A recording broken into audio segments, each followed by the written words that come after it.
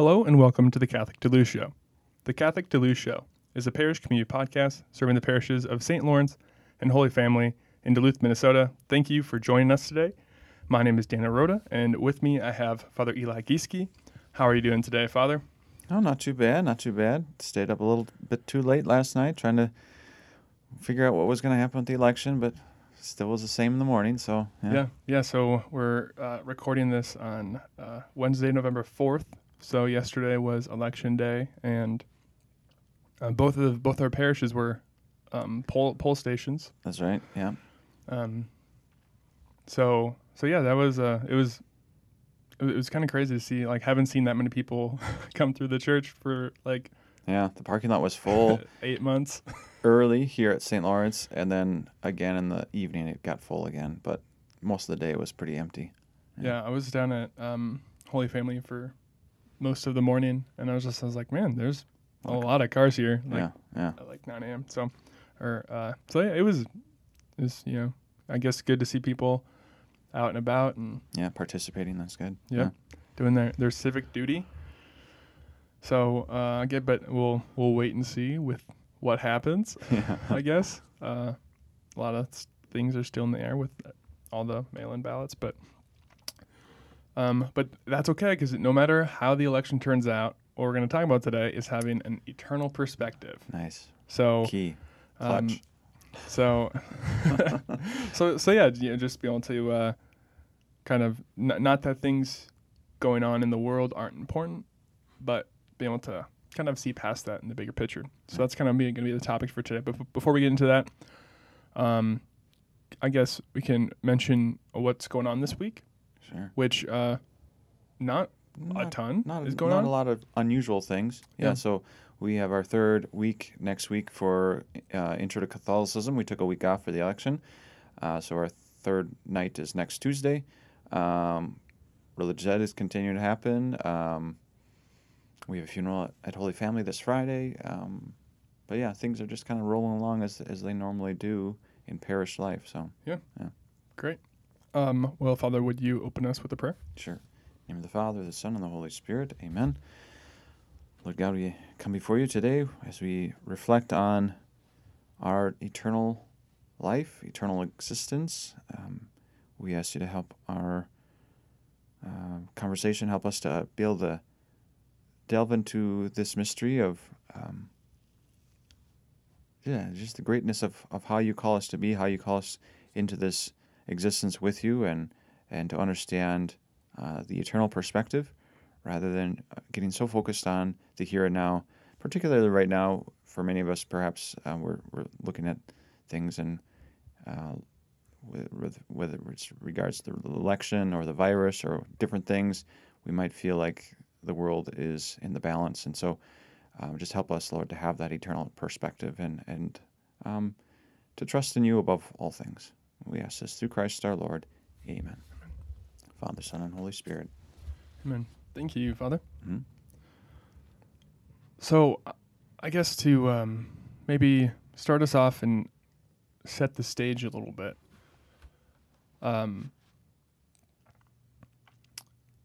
Just the idea of having an eternal perspective, how would you describe that?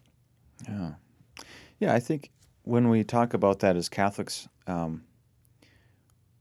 we believe that our souls, our bodies will be reunited to our bodies. Our souls are eternal. So when we begin existence in our mother's womb, that's the beginning of our existence, and we will continue. Our souls will continue on after death, and then we'll be reunited with our body. So I think it's having that mindset of like, this life is not everything. Like, this is a very small portion actually of our total existence. And when you think of it that way, I think it helps us make decisions and choices and look at things differently than if this was all there is. If you think this life is all that there is, basically it's kind of like, I'm going to get whatever I can out of it, rather than like, this is the prelude, or this is the setup for the rest of my existence.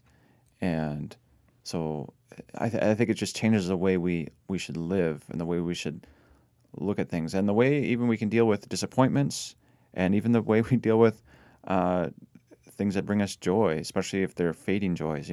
So I think it just, to have that eternal perspective kind of balances out some of the things in this life that maybe otherwise begin to loom large when they really shouldn't, if that makes sense. Yeah. I was thinking about it a little bit, because when you think of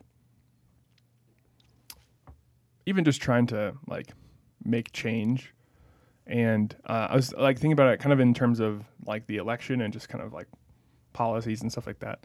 If you look at it just from the perspective of, well, this is all we have, so we need to make these changes to make it better or something like that.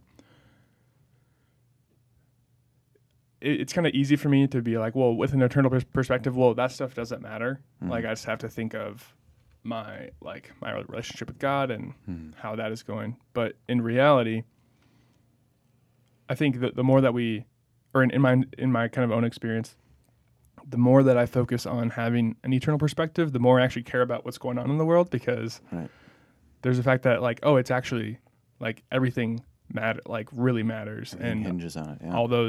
all these people, they're all eternal souls. Mm-hmm. And like, that was something I heard a talk once that a priest said, like, every person you come in contact with is an eternal soul. And then like, I think a couple of days later, I was on a plane, or I was in an airport waiting for my flight, and there's so many people, and it kind of just hit me like, every single one of these people has a soul that's going to last for eternity. Mm-hmm. And it was like, oh, like that got really weighty for a couple of minutes there. Yeah. So I was like, oh, like, it's not that like having an eternal perspective makes the world less important. It makes it almost more important what's going on in it. Right. And in a sense, we have an obligation, especially those of us who have been raised in the Catholic faith or have come to the Catholic faith. We have an obligation to share this with other people. Like, if this truly what we believe is true, then we have a great responsibility to share what we have with other people. Not that God can't work outside of the Catholic Church, or that he doesn't. He certainly does. But if we have this great treasure, it's very selfish of us to just hold on to it for ourselves and not share it. And who knows, God gave us the opportunity to have the experience we have of the faith and of the sacraments and everything, not just for ourselves, but that we could share it. So there is sort of a responsibility that's given to us who have been given this opportunity to know the Catholic faith. So, yeah. So I think kind of maybe going back a couple steps. First, just I would kind of want to talk about just the concept of eternity, and how should we as Christians like think about eternity, and how what's like a healthy way to just think about that, and maybe like pray through that and stuff like that, because I think like the concept of eternity, like, it can be kind of intimidating. I remember like I have memories of like just being like a kid in like high school and like laying in my bed at night and just being like, what is it, like, what's eternity, and just thinking about like forever, and then just like getting very anxious. Yeah. That's a long time to sit and sing to Jesus and sit all together in a big room, just praising God. Like, I think sometimes when we think about it, we might think, oh, I don't want to do that, or that's boring, or that's not, I don't know what, I don't, but the reality is we really don't have a lot of clue of what it's going to look like, other than, if we're in heaven, it's going to be good. If we're in hell, it's going to be real bad. So, I mean, it's that's motivation in one sense, but, if we look at ourselves, we all desire to be loved. We all desire to be known, and we desire to have fellowship and friendship. And the only place you're going to get that is in heaven, right? So, what is eternity? It's like an eternal friendship. I always think of like, Christmas, or, some celebration where you have like a family reunion where it's like, oh, this is great, and I wish we had more time, but it comes to an end. Well, in heaven, it doesn't come to an end, right? So it continues on. And it could maybe seem exhausting or whatever, but I think of like the best party that you've been to or the best experience you've had of communion with other people, and like that's just a foretaste. And those really, that's in this life we get these little foretastes, but we don't get the real thing until we get to heaven. So it is hard to imagine actually, because it's beyond us. Yeah. And I know that there's many practices within the church, and even like with outside of the church, that really think about, I guess like eternity, but also death, because that's a part of it, right? The end of our earthly life is the beginning of the eternal life, and so,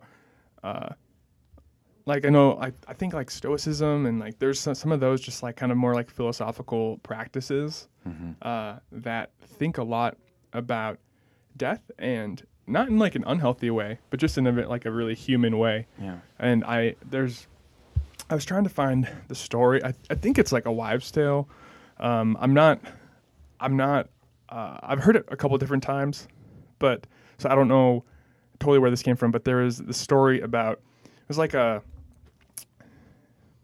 Roman like general or something like that, and they were coming back from this big victory in a battle, and as they were coming back into like Rome, or I don't know, maybe wherever it was, he had like one of his servants like whisper in his ear, like, "You are mortal and one day you're going to die." Like as he was like experiencing this like very, everyone's celebrating him. So they used to do triumphs in Rome. So when they would have a triumph after a big victory, they parade through the streets, and this is the situation you're talking about. I can't remember who it was. Might have been like Scipio Africanus or somebody like that, or one of the emperors. Who knows? But anyway, the idea was, you're great right now. You're great in this moment, but you too will die. This, when we are on the top of the food chain, as it were, it's not a bad thing for us to remember that. Okay, like this is temporary. Yeah, and that story's always kind of stuck with me, because thinking like, even because that one I think is very like a very humble position to take, especially in those like moments of you're like, I'm on the top right now, or I'm doing really good right now. To think about your death, and just having that story come out from like just like outside of the church, is just really I think it's like really interesting. And then there's also I guess I don't know totally where this comes from, but the phrase like memento mori, which means remember your death. And I was kind of looking at it. I don't know if it's really a Christian phrase or where it exactly came out of, but I don't know. That's a very kind of popular saying. And I had this one spiritual director for only a little bit, because we didn't totally click. But the one thing I kind of remember from him is he had a like a skull on his desk, and he would. Was it real or was it fake? I hope it was fake. But a lot of the saints used to have that, actually. Like there's pictures of Saint Augustine or Saint Jerome or these kind of guys. Like, and that was the idea. Like you'd have a skull or a human skull on your table, or where you used to write or think or whatever, because it's like a reminder. Like this will be you one day. Like you will not escape this, and that's good. Some people would say, "Oh, that's morbid," or "That's what a downer." But I guess it balances us from, and it maybe even helps us to reflect. Okay, the decisions that I make are important. This could be my last day, or this could be my last year of existence, or this could be a very important act that I do to make this decision or this decision. All of these things play into our eternal life, and so. Remember Mori, remember death, is not a bad principle to live by. Yeah. How do you, because there's definitely a difference between thinking about your death in a healthy way and thinking about it in like a very depressing, like morbid way. Sure. So there's probably like an obvious line there. Yeah. And I guess if people, are maybe cross into that, and it's like something like, okay, well, maybe like I'm okay. I can think about don't have to like I always think about like my death and the end times. It's a beautiful sunshine. Oh, but I'm gonna die. Oh, Yeah. oh, it's not so beautiful anymore. Yeah. Yeah, it's true. There has to be a balance, right? So the whole point of remembering it is so that I act with this eternal perspective. The point of remembering death or holding on to our mortality, I guess you might say, in this life, in our immortality in the next, is that we know we're going somewhere and we want to be headed in the right direction. We want to be cooperating with grace. We want to be cooperating with God's plan for us and not frustrating that plan. So all of that to just say, to remember that this life is a step towards something. So what that something will be will depend on how we live. So, yeah. Yeah. And I think that this kind of ties into the celebrations that we've had somewhat recently of All Saints and then All Souls Day. Mm-hmm. And it kind of reminded me like I probably don't pray for those in purgatory as much as I should. And we were kind of talking about last week, when I die, I want people to pray for my soul, right? Mm-hmm. And so Mm-hmm. I think that's something too when we have that sort of eternal mindset. Yeah. It kind of helps us to also kind of look towards that, Yeah. and to be able to like pray for like our souls at the time of death, and then also other souls that have gone on before us, rather than just one day a year when the church tells us to do it. Right. Yeah, it's good for us to pray for them and to ask for the grace to remember them. So often at funerals, people want to rush to like, this person is in heaven, this person is with God, and they're in a much better place. And that might be true. It might be true, but it might not be true. And if we presume that, it kind of does that person a disservice, because then we don't pray for them, or we don't pray for them in that way. We don't ask the Lord to bring them to Himself. We just kind of let it go. And it's not a bad thing to say, we are going to pray for this person at the funeral mass, or at this memorial mass, or at this mass for the mass intention, that they will be purified, that will be ready to be with God. And it's not a bad thing. We're not doing that person any disservice by saying they might not be in heaven, like right now. They might be on the road to heaven, and so therefore we should pray for them. And so I think sometimes we're so, in our culture, we're so worried about, we don't want to talk about that might be a reality, that this person needs to be purified. When you look at the writings of the saints, some of them are sort of severe, and others of them are more hopeful, but it seems pretty clear that most of us, when we die, aren't perfect yet. So,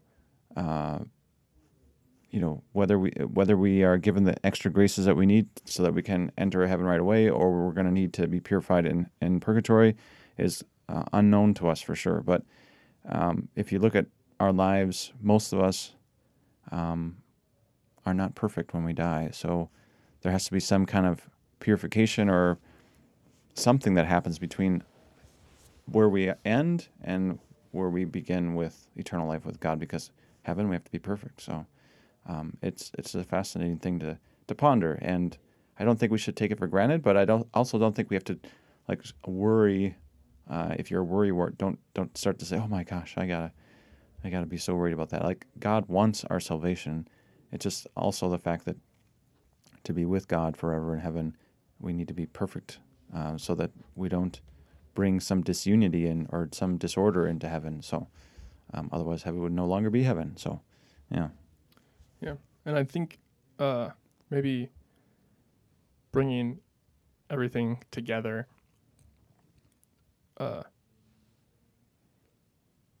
during like this time right now, with just a lot of unrest and division in the world, and with everything going with the virus, it's easy to just feel down about that, or like to worry about that. And I like kind of how you said, like, it's not something that we have to worry about, but we do have to be kind of mindful of it. Mm-hmm.